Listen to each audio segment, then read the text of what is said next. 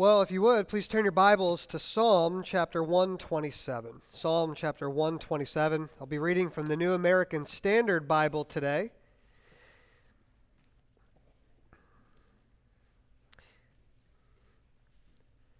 We find ourselves in the Song of Ascents. Psalm 127 verse 1 reads this: a song of ascents of Solomon. Unless the Lord builds the house, they labor in vain who build it. Unless the Lord guards the city, the watchman keeps awake in vain. It is vain for you to rise up early, to retire late, to eat the bread of painful labors. For he gives to his beloved even in his sleep. Behold, children are a gift of the Lord. The fruit of the womb is a reward. Like arrows in the hand of a warrior, so are the children of one's youth. How blessed is the man whose quiver is full of them. They shall not be ashamed when they speak with their enemies in the gates. Several years ago, a comment on the internet went viral. The comment was from a 46-year-old, very financially secured banker. And he had talked about his life in this comment, that it was all for nothing. He had said this: all my dreams, my passion, gone.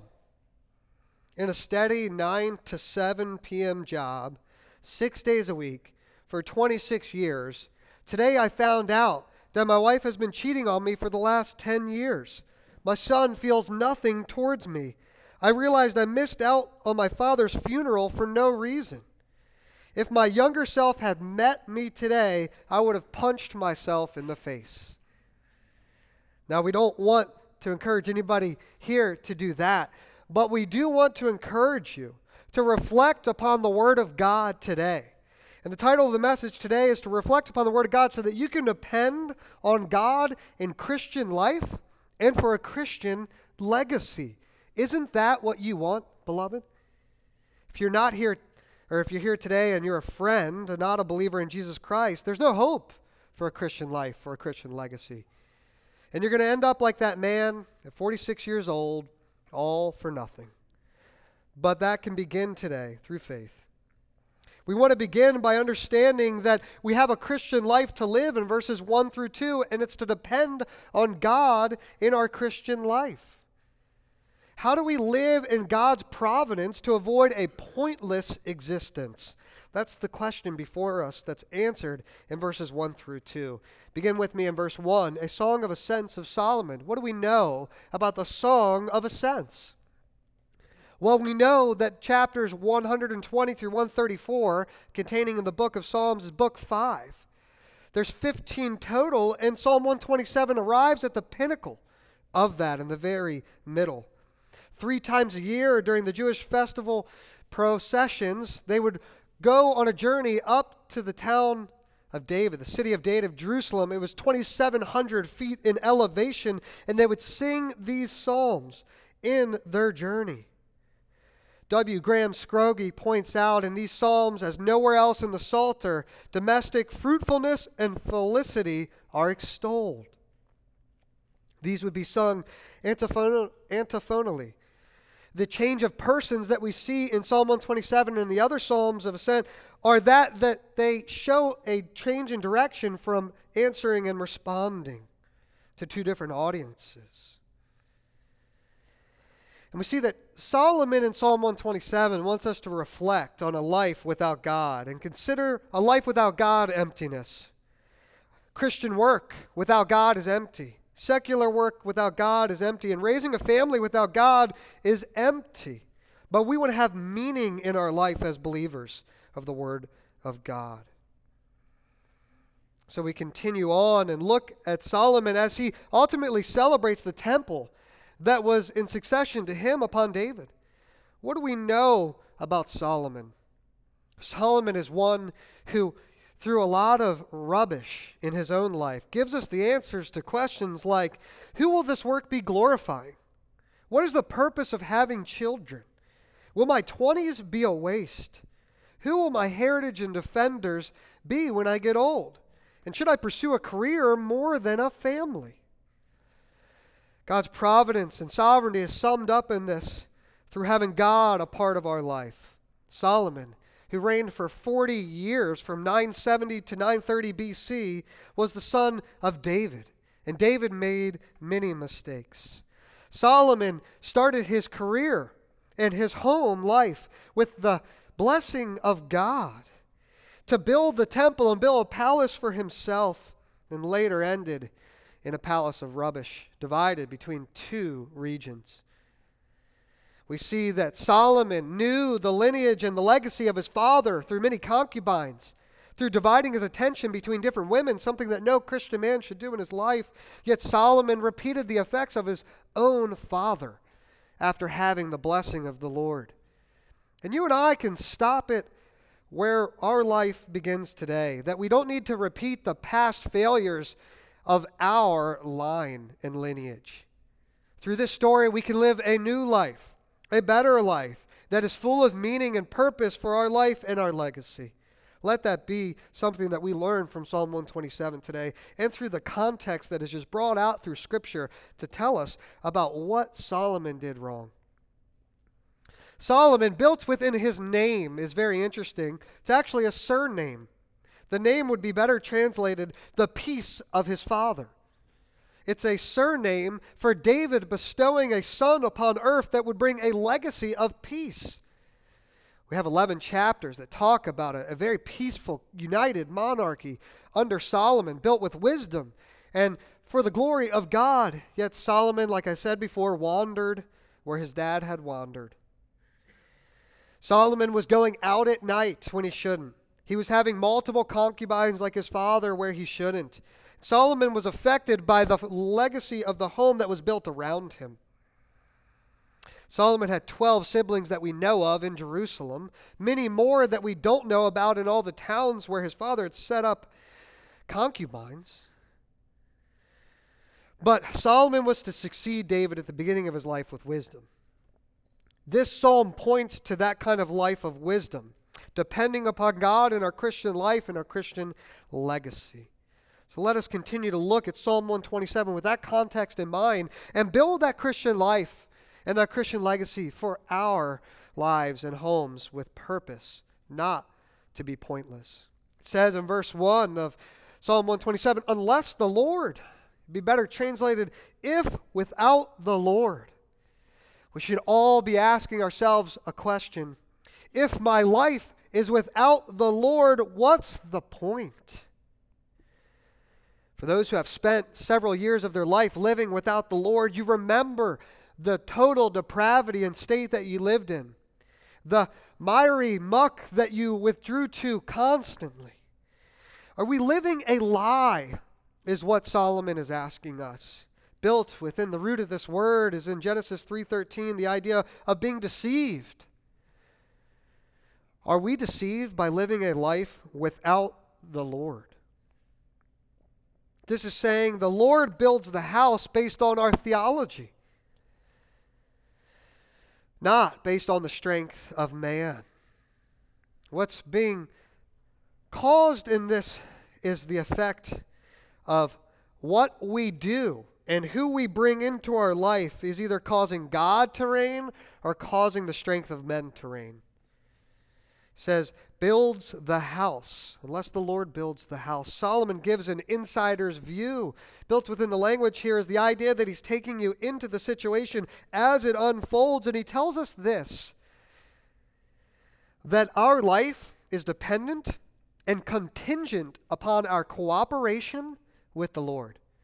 If we have a life outside of the will of God, we can't depend upon favorable circumstances of blessing as we get into in verse 5 until our cooperation begins. We need to look at the Old Testament and look at the New Testament and look at those verses that are conditional. If without the Lord, I'm going to end up in a pointless existence. But if I'm with the Lord, there will be meaning to my life and to my legacy.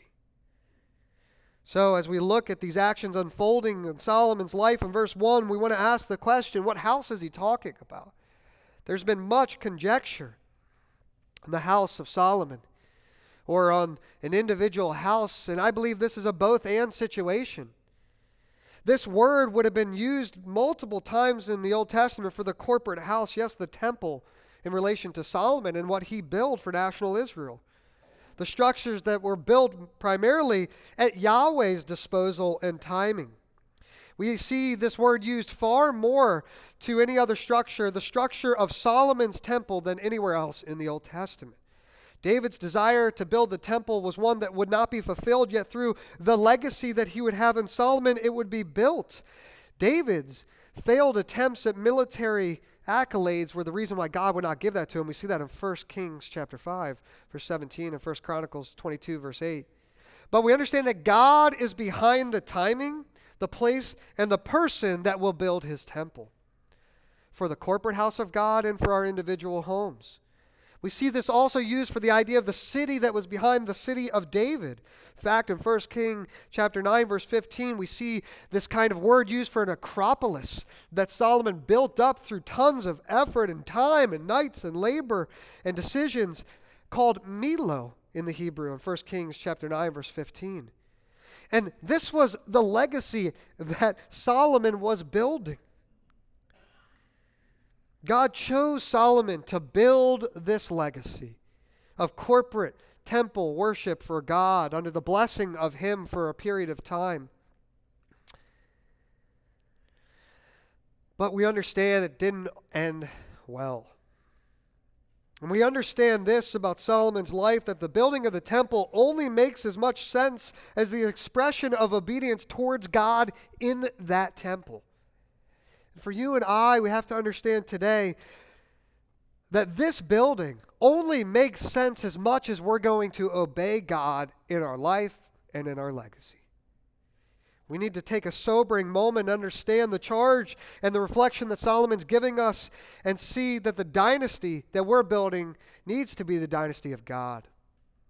Dr. Barrick, Hebrew professor at Master's Seminary, says this: the dynasty, the house of David, declined in stability, unity, wealth, power, and influence during Rehoboam's brief reign. That was his legacy. Well, we move on from corporate house to also the cities that built up the houses of the city of David to the individual house. What about our homes? Yes, it includes that as well. The raising of family is often referenced in this word for house throughout the Old Testament, the building of the family. The individual responsibility of each household to bring pure worship to the temple being built by Solomon, and for us, the temple here that we worship in this building, but ultimately the temple of God is within each one of us. We understand that our homes are a result of corporate worship. Individual worship leads to corporate worship, and we need to build families that depend upon God. We saw Solomon in his early life in 1 Kings chapter 2 begin a life that was building upon God for his temple and for his personal home. How did he go about doing that? Maybe not the way that you and I would do that in the beginning, but he had some instructions from his father, and a good son obeys the instructions of his father's will. First, he cleaned house. He killed Adoniah, who had intentions to kill David, and then was most likely going to try to kill Solomon as well. He killed Joab, who had the same intentions to murder Solomon. And then Shimei, who he was a little questionable about how his influence would be in his temple and in his home. Remember, bad company corrupts good morals. Solomon gave him a test. 1 Kings chapter 2, verse 36 through 46.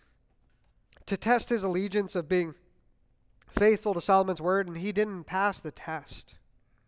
So we learned that Solomon, as he built his corporate house and his individual house, he wanted to go about doing things God's way, not man's way. He wanted to make sure that we learn everyone is not meant to lead, only those who will follow the Lord. And he wanted us to learn that sometimes you need to remove the rot out of your home before you can serve the Lord. Chapter 3 of 1 Kings, we see that he builds his home off of a good marriage and seeking the Lord to bless his marriage. He seeks the Lord for the blessing of his life and for his labor and for his wife and for his marriage, and prays for discernment. And he gets that blessing, but the blessing is under a condition. Verse 14 of chapter 3, 1 Kings 3:14, if you walk in my ways, keeping my statutes and commandments as your father David walked, then I will prolong your days. So there's that if conditional clause for us as we build our Christian lives, as we build our Christian legacy, if we walk in his ways, not ours. Then what does he do with the house of the Lord in 1 Kings chapter 8? He dedicates it to Yahweh. And Yahweh fills it with blessings. But a short time later, after an influence of the Queen of Sheba and the influence of so many other kingdoms he wanted a part of, we see that Solomon lets it get divided. It shows us that as he reflects on it in Psalm 127, verse 1, unless the Lord builds the house, they labor in vain who build it. He lived that. He learned it. Now we need to learn it. The labor he's talking about is an exertion in life, not necessarily just individual employment, but it's giving us the idea of looking outward now. As we look inside of our life, the 30, 40, 50 years of labor that we have, will we look inside of that from an outward perspective and say, this was pointless? This occurs predominantly, over 75% of the time, in the book of Ecclesiastes. This idea of exerting oneself for the sake of pointless existence. And this word vain is the first of three occurrences in this passage. But it's not the same word we get in the book of Ecclesiastes. The book of Ecclesiastes uses the word havel, actually from the root of Abel. Remember, Cain and Abel, Abel's life went like that. As his mother, or his brother, not his mother, his brother murdered him. His life was like a breath in the wind. It came and went. And that's what Solomon says about our lives if we're not building it upon the Lord. This is a different word, though. It's saw. It's the idea of valueless and futile living. It's used in Psalm 26, verse 4, to convey the idea of sitting with deceitful men. The word for deceitful there is vain. Nor will I go with the pretenders, he finishes Psalm 26, verse 4. It's in that beginning idea that we got in Ecclesiastes. But what kind of effort is he talking about? Well, Solomon gives us a commentary on this exact kind of predicament in Ecclesiastes chapter 2, verse 4. And he reads this, or chapter 2, verse 4. He says, I enlarged my work. I built houses for myself. I planted vineyards for myself. I made gardens and parks for myself. I planted in them all kinds of fruit trees. I made ponds of water for myself from which to irrigate a forest of growing trees. I bought male and female slaves, and I had homeborn slaves. Also, I possessed flocks and herds larger than all who preceded me in Jerusalem. Also, I collected for myself silver and gold and treasure of kings and provinces. I provided for myself male and female singers in the pleasure of men, many concubines. Then I became great and increased. He was a big shot, increased more than all who preceded me in Jerusalem. My wisdom also stood by me. All that my eyes desired, I did not refuse them. I did not withhold my heart from any pleasure, for my heart was pleased because of my labor. And this was my reward for all my labor. Thus I considered all my activities which my hands had done, and the labor which I had exerted, and behold, Santan Bible Church, all was vanity and striving after wind. There was no profit under the sun. All that he did, one of the greatest, wisest men to build a kingdom, saw it as like a breath of the wind. It came and went. What about us? What about our lives? Some of us are on that later stage, and we can look back and think about the investments we made, the investments we tried to guard and keep, the work that we tirelessly went forth with, and we look at it and say, what a waste. But there's time for us to redeem that. And for those who are younger, start off right and finish strong to building that legacy. Because Rehoboam, the legacy of Solomon, didn't get it right either as he divided the kingdom between the north and Israel. For Israel and the south of Judah, the kingdom was divided and no longer peaceful and united again. We don't want to be sons like that. We want to reflect upon this and say, are we too inside of our work to take a seat back and look at it from an outward perspective and see what does God want us to change in our lives? Alan Ross, the commentator on the Psalm, talks about the metonymity of cause that's brought out here, and he says, what causes God to build our house? And he comes up with 5 answers. He says this: we cause God to build our house when people build it by faith in the Lord's provision. When we cause the building to be by His will. When we cause it by a pleasing way to Him, honest and fair. When we cause by a desire to dedicate it to His use and purpose. To give glory to Him for accomplishment. End quote. Are we bringing all of those things to the cause and purpose of our life? Any work that is not handed over to the Lord will work us over. The Word Biblical Commentary says this: labor is a matter of collaboration with God. Are we collaborating, beloved and friends? We need to be collaborators with God in the life that we're building. Well, it continues on. Not only are we to build our Christian community, in verse 1, as we see building the Christian community, we also see that we're to build or let God guard our civil duties. We need to depend upon God in protection. Look at this in verse 1, part B. Unless the Lord guards the city, again, without the Lord in guarding our city, we see this idea of being one who keeps watch over the urban area, is frivolously spying out at the city gates, is keeping watch over night after night and keeps awake. The idea here is that somebody who's characterized by a life that is constantly guarding what the Lord is not even in protecting in the first place. The word for guard and watchman is the exact same word in Hebrew, except guard describes the person and watchman describes the behavior. It's a participle ending in ing, and it's talking about this: a man who is guarding frivolously. He's described by a behavior that is maintaining security and safety from danger in what he can't bring to heaven. Psalm 130 verse 6 describes this for us. My soul awaits for the Lord more than the watchman for the morning. Indeed, more than the watchman for the morning. What are we guarding so closely, Christians? What keeps us up at night? The Bible reflects on many areas that we guard so closely that will end up being futile in the end. Our social lives, our agricultural systems, living on the produce of land and energy, on trade and possessions of personal property and value. But all we see this to be keeping awake in vain if we don't bring the Lord in it with us. Why is it so pointless to stay awake in these efforts? We get a very good extra biblical example of this from the history and the writings of it.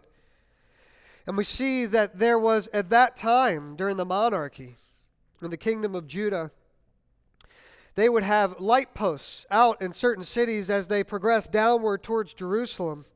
In the Jerusalem city, in the city of Jerusalem, in Lachish and Azekah.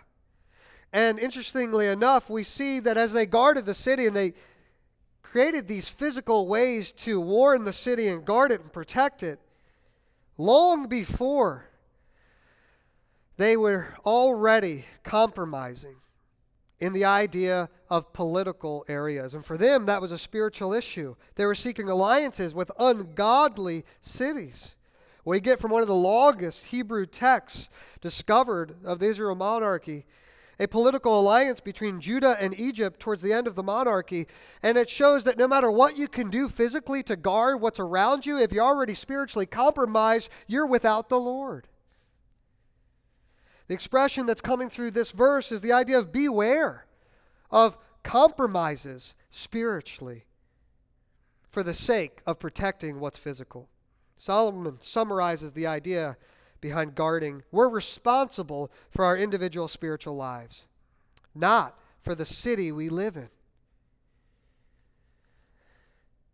David's charge told Solomon that in 1 Kings chapter 2, that David was to draw near to the Lord. Verse 3, keep charge of the Lord your God, to walk in his ways, to keep his statutes, his commandments, his ordinances, his testimonies, according to what is written in the law of Moses. Are we keeping the Lord's charge? Are we in charge of what the Lord will do in our life?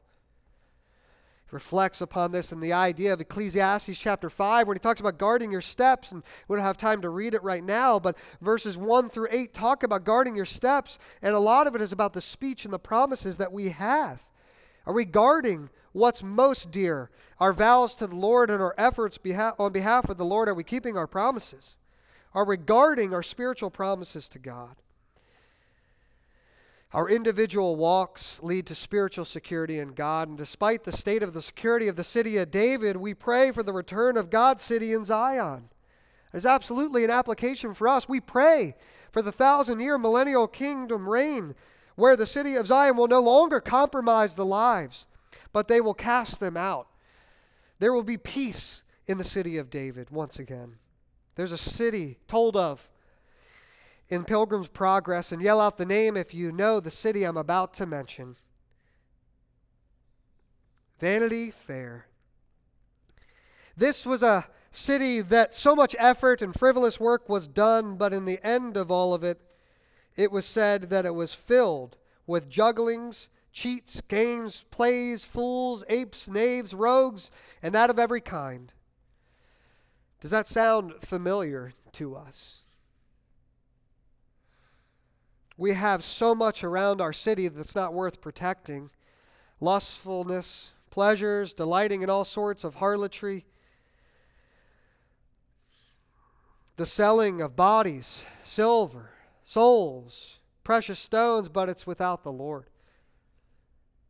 In every city where we live, we need to depend upon the Lord.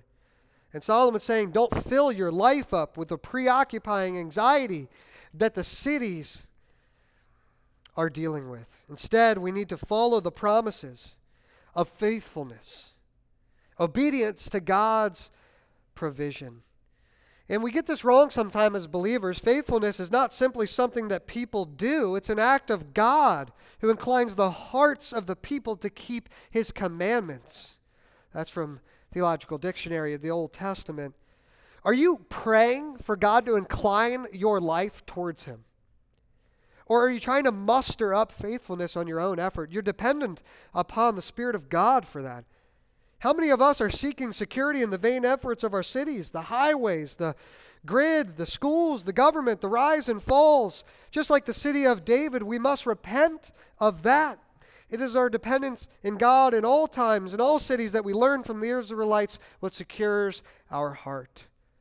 We need a healthy perspective on God's providence as we seek to build a life depending upon him.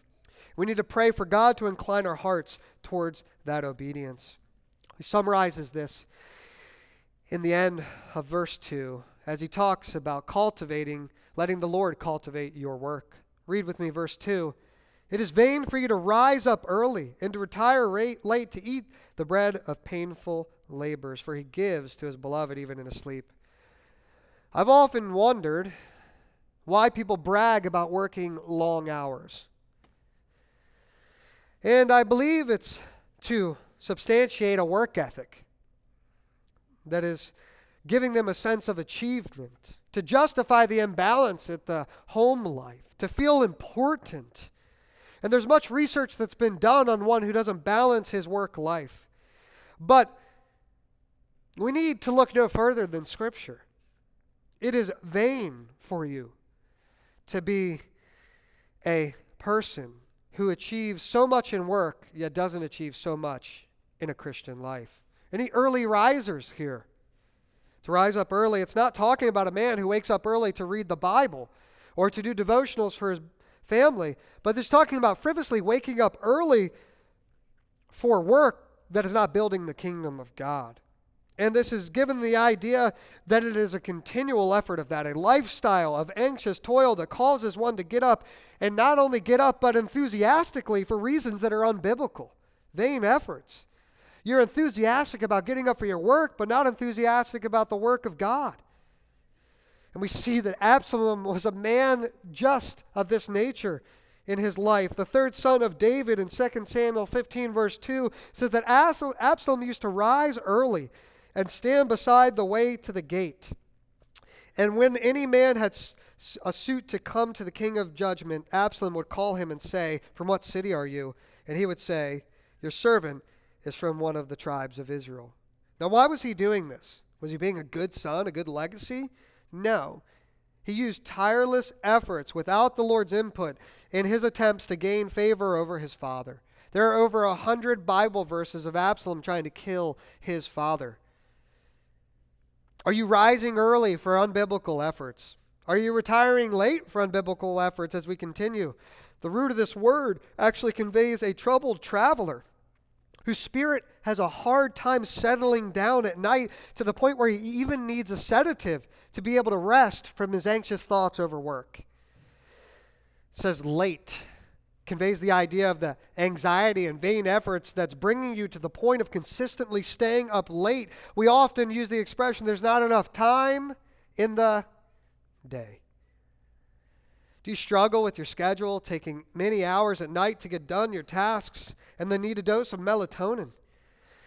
Watching the French Open this week, and Tsitsipas lost to Carlos Alcaraz, and he talked about the late nights from the tennis matches and the press conferences needing a melatonin, and that melatonin was the reason why he was asleep his first two sets and ended up losing the match. We understand that we can't frivolously work too late at night. Reminded of a biblical counseling case that I had where a man was staying up till 6 a.m. playing video games. And family, if your son is doing that, take the door off the bedroom. He's not to be doing that to the point where, like my case was, arriving late to church. David knew that Solomon needed to understand there was a point of rest for a king who was starting off his life right, and that's why Solomon was told in his charge to make moments to sit at the throne. A king needs to sit restful, and a restless king brings a restless kingdom. We need to understand who stays awake for us. Psalm 121, verse 3, "He who keeps you will not slumber. Behold, he who keeps Israel will neither slumber nor sleep." God has used sleep to trouble kings, so he'll use it to trouble us as well. He troubled the king in Esther's time when a bad advisor told him to kill Mordecai.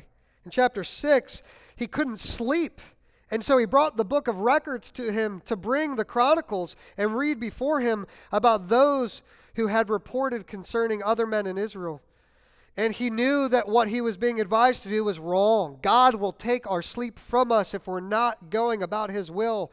We need to trust in Yahweh to bring protection for our Christian work-life balance. For a Christian, there is no better lesson than to learn rest is a practice of one's faith. To trust in the attributes of God.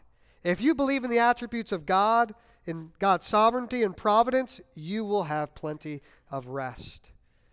Are you staying awake for unbiblical reasons? Do you have a hard pillow? As the end of verse 2 starts to read, to eat the bread of painful labors. We want a conscience that's clear relating to a soft pillow, not a hard one as we see here, painful labors. This is the idea that you're constantly given a tough life. Struggling to put food on the table. Working is always tough. You can never get ahead. And God uses this detrimental reminder for you to depend on him more in your work, to cultivate dependence on him. It's not referring to the refusal of work we see in Proverbs 21, verse 25, but it's the idea that you're letting work be painful. You need to be a hard worker, but you don't need to be a painful worker. And I recently came across a study of John Pencavel from Stanford that was done in 2014. And he talks about this concept of work martyrs. And he says many men are giving hundreds of hours over to their employer for free labor. He said a man that works 70 hours was just as efficient as a man working 55 hours. The extra 15 hours proved to bring a life that was unproductive, that led to absenteeism, and that led to turnover. Are we workaholics, believers? And in ministry, this can be very the same as well. There's many conversations Ana Luisa and I have had, but this is one that she reminds me of the most. And I pray for your accountability in that area as well. And ever since Genesis 3, work has meant to be hard, but it's not meant to be painful. And our sleep reflects our theology of God. When we sleep, we give God the privilege and rights to cultivate the work for us, to give us the synapses in our mind to think rightly and efficiently. He says, for he gives to his beloved even in his sleep. Beloved was a familiar term with Solomon. In 2 Samuel 12:24, he's given the name Jedediah, the only person given that name. It means beloved of Yahweh. And we see in the parable of the seed in Mark 4 that we go to bed and we rise up and we see that the soil has been growing and sprouting and we don't know why. The Lord is the one who cultivated in the night. There's no occupation that is outside of God to carry the pain for you. There's never been a surgery that God hasn't sovereignly planned, a field that God hasn't surveyed. There's never been a spreadsheet outside of God's intellect. There's never been a microchip that God hasn't intelligently designed the science behind. But if we pointlessly pursue these things without the Lord, we will work painfully. Solomon talks about that futility of labor in Ecclesiastes chapter 2, specifically verses 18 through 23, if you want to look in your own time. But Solomon built a life and legacy that did lead to a pointless existence. God would redeem that pointless existence later, as we will see. But know your limits. Rest is an act of humility. And as we move on from depending on God in a Christian life, we want to ask the question, how do we depend on God for a Christian legacy? In verses 3 through 5, he uses a concept that is literally familiar to us. Look with me at verse 3. Behold, children are a gift of the Lord. How do we rely on God to provide a blessed legacy and not be ashamed? Well, we see first in verse 3 that children are a gift. We got to see the reward of our legacy in a Christian home. And he says, pay attention, Santan Bible Church. Behold. We have to heed the familiar illustration that is built into the life of David, the life of Solomon, the life of Rehoboam, and may we learn our lesson about the life we lead here today. Children are a gift of the Lord. The illustration here is that of family. I want to preface by saying this. Even though this is talking about fertility, I am aware that infertility is something that women deal with. Just notice here that says children are a gift of the Lord. They're not the only gift of the Lord. And the context of Solomon teaches that he was really after a gift that would be the succession line to the Redeemer. But for us in our lives, we have to understand there are many gifts. And if you're dealing with infertility as a believer, your Christian walk, there are many areas, especially infertility, that you can demonstrate depending upon God. Such were the cases of Sarah, Rebecca, Rachel, and Hannah in the Bible. And however, if you never have children, remember your service to the children of this church is a beautiful contribution to the legacy being built here in the heritage of Santan Bible Church and the families here. Thank you for your work this week in building that legacy. But for those who are fertile, who have had children, we should not neglect the reward, the valuable reward before us. Are we outsourcing our discipleship and denying the gift? Allen quotes in his commentary, children are the greatest enrichment to marriage. Believers would dare neglect or abuse such a gift from God.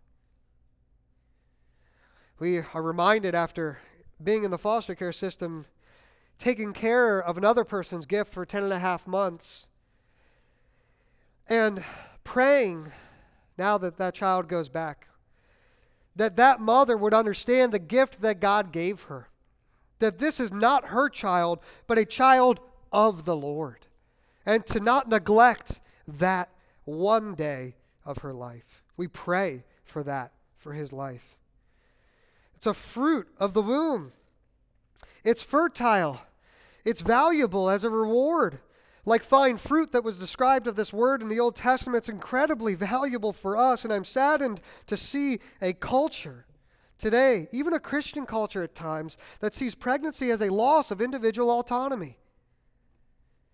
We are not to be Christians like that. Instead, we are to see that this is a way we can demonstrate kingdom advancement. We gain our heritage. And by the way, I'll just let you know, believers, that Muslims are having more children than us, and Mormons are having more children than us. Not a sermon, just a thought. But in our heritage and our legacy, we are building defense and advancement for the kingdom of God. Have you thought about the children in this church that will advance 20, 30, 40 years down the road, God's kingdom? The future deacons, elders, servants, pastors from this church that were here today and here this week at VBS. Kingdom builders. I'm reminded of a couple at one of my former churches who did not have a problem with infertility at all. But they said that they set aside having children for the sake of ministry, serving the Lord more. Well, I'm here to say that's unbiblical. That is not a biblical concept whatsoever. That's actively denying the fruit of the womb. And I pray that we see children as a gift, not a grief. I pray that those who are infertile pray like Hannah in 1 Samuel chapter 1, and those who never have children invest in the legacy of the children here before you. What a beautiful concept. Come alongside the parents in that way and demonstrate that kind of legacy. Well, we want to understand not only the gift of children and depending upon God, but the goal of children depending upon God in verse 4 through 5. The goal. They're like hope they're not hands. They're like arrows in the hand of a warrior. So are the children of one's youth. The arrows in the hand of a warrior is an illustration to show that you want a lot of ammunition. A warrior in the battlefield running out of ammunition would not be able to defend and advance what he prizes most. And we need to secure a legacy for our spiritual army to defend and advance the kingdom of God. Families wage war by investing in the legacy God gave them. The legacy defends them in the physical battles of war and also litigation at the city gates, but also in spiritual battles of faith. Sons and daughters, can your parents count on your word in public? Can they count on your life at school to be a defense for the kingdom of God? It says here, so are the children of one's youth. What's he getting about by the idea of youth? Well, the idea is youthful vigorance. He's not talking about one age. It's actually in the plural. He's talking about a stage of life that God gives fertility to families. And he's saying this, be active participants of your child's life in that stage he gives you. Don't be off sitting on the couch too much, but be an active participant in the development of their life. It doesn't say of old age here, a man is sitting on the couch, not involved in the child's discipleship. What are you doing to advance your child in their legacy? Don't waste your participation. In a week's time, we'll be in Albania and we'll be going over biblical parenting lessons. Thankfully, from Grace Community Church in Sun Valley, they translated this book in Albanian, Parenting for Life. And the elders of Grace Community Church say this about how we come alongside participating in our children. We admonish them, Ephesians chapter 6, verse 4, and we train them, Proverbs 22, 6. How? We do this through example in life situations, through their curiosity by questions and answers, and through formal teaching times in the home and church. And what do we teach them? First, to fear God. Our children need to know his attributes. And one of the attributes is sleep. Sleep provides for his providence and sovereignty to display in our life. We need to have them know how to worship God and please God. And secondly, they need to know how to submit and obey. Do our children submit to parents? Do they submit to teachers? Do they submit to government? Do they submit to church and to employers? How and what we do in the home is building a legacy for when we're not here. And he ends with this idea in verse 5. that if we don't waste our life leading to a pointless existence, seeking meaning in our life, we'll be blessed. Look at this. How blessed is the man whose quiver is full of them. He's talking about letting God be a part of the guidance in our children's life. The quiver is where they would carry the arrows and it would guide through battle. And as we use the quiver of depending upon God in our children's life, He is providentially acting upon each one of their souls. This is saying really actually, oh, the blessedness of the man whose quiver is full of them, who's divinely enabled by God's favor. W. Graham Scroggie says of this, in the time of Solomon, when he wrote this text, children were a direct blessing of divine favor from God, and to not have them would have been a curse upon the family. He's talking about that succession line to the Redeemer. And this celebrates the benefit of the relationship we have with God in the home as we build the legacy. David charged Solomon to leave this kind of legacy, and we don't want to let our lives build a rubbish of a legacy like Solomon's. We'll talk about the redemption of that legacy in a moment. But if our quiver is full, God is going to provide and providentially guide us if we're depending upon Him. And we won't be ashamed. What is this talking about? This is talking about a family that is able to see their children, those who go in the presence of the public on their behalf, and be proud of the message that they speak on their behalf. Having a full quiver meant a full representation for a public matters. A father desired to send his legacy on his behalf. The illustration that's built here is from the idea of the gates, the public hearings, the places where litigation would have been done in the early hours, and he would send his children on his behalf. And there would be rooms where the children would speak, and they didn't want to be like Absalom that gave off shady comments towards their family where you would be ashamed. You wanted to be able to trust what your kids would say about you. Children, again, can your parents depend upon your word for them in public? And when they're gone, will you continue to advance the kingdom of God? Solomon is teaching the lesson he learned from his father, that a legacy under God is a defense for God and their honor. Their father can arrive late and trust what their sons said is not in vain, but of Christian truth and Christian character. Dr. Barrick says this: a city is only as strong and secure as the families within its walls. Is your family advancing the kingdom of God through its legacy? Can you depend upon your children? If not, have a conversation with them. Pray for God's protection and guidance in that. We ultimately end this with the idea at Ruth chapter 4. Even though there was rubble from David, rubble from Solomon, rubble from Rehoboam, the rubble would be redeemed through Boaz, the kinsman redeemer, who said in Ruth 4 verse 13, so Boaz took Ruth, and she became his wife, and went into her. And the Lord enabled her to conceive, and she gave birth to a son. Then the woman said to Naomi, blessed is the Lord who has not left you without a redeemer today. And may his name be become famous in Israel. May he also be to you a restorer of life and a sustainer of your old ways. For your daughter-in-law, who loves you, is better to you than the 7 sons has given birth to him. Well, I stand here today to tell you that there was a Savior born in the city of David. And that Savior reigns today to continue to build his legacy.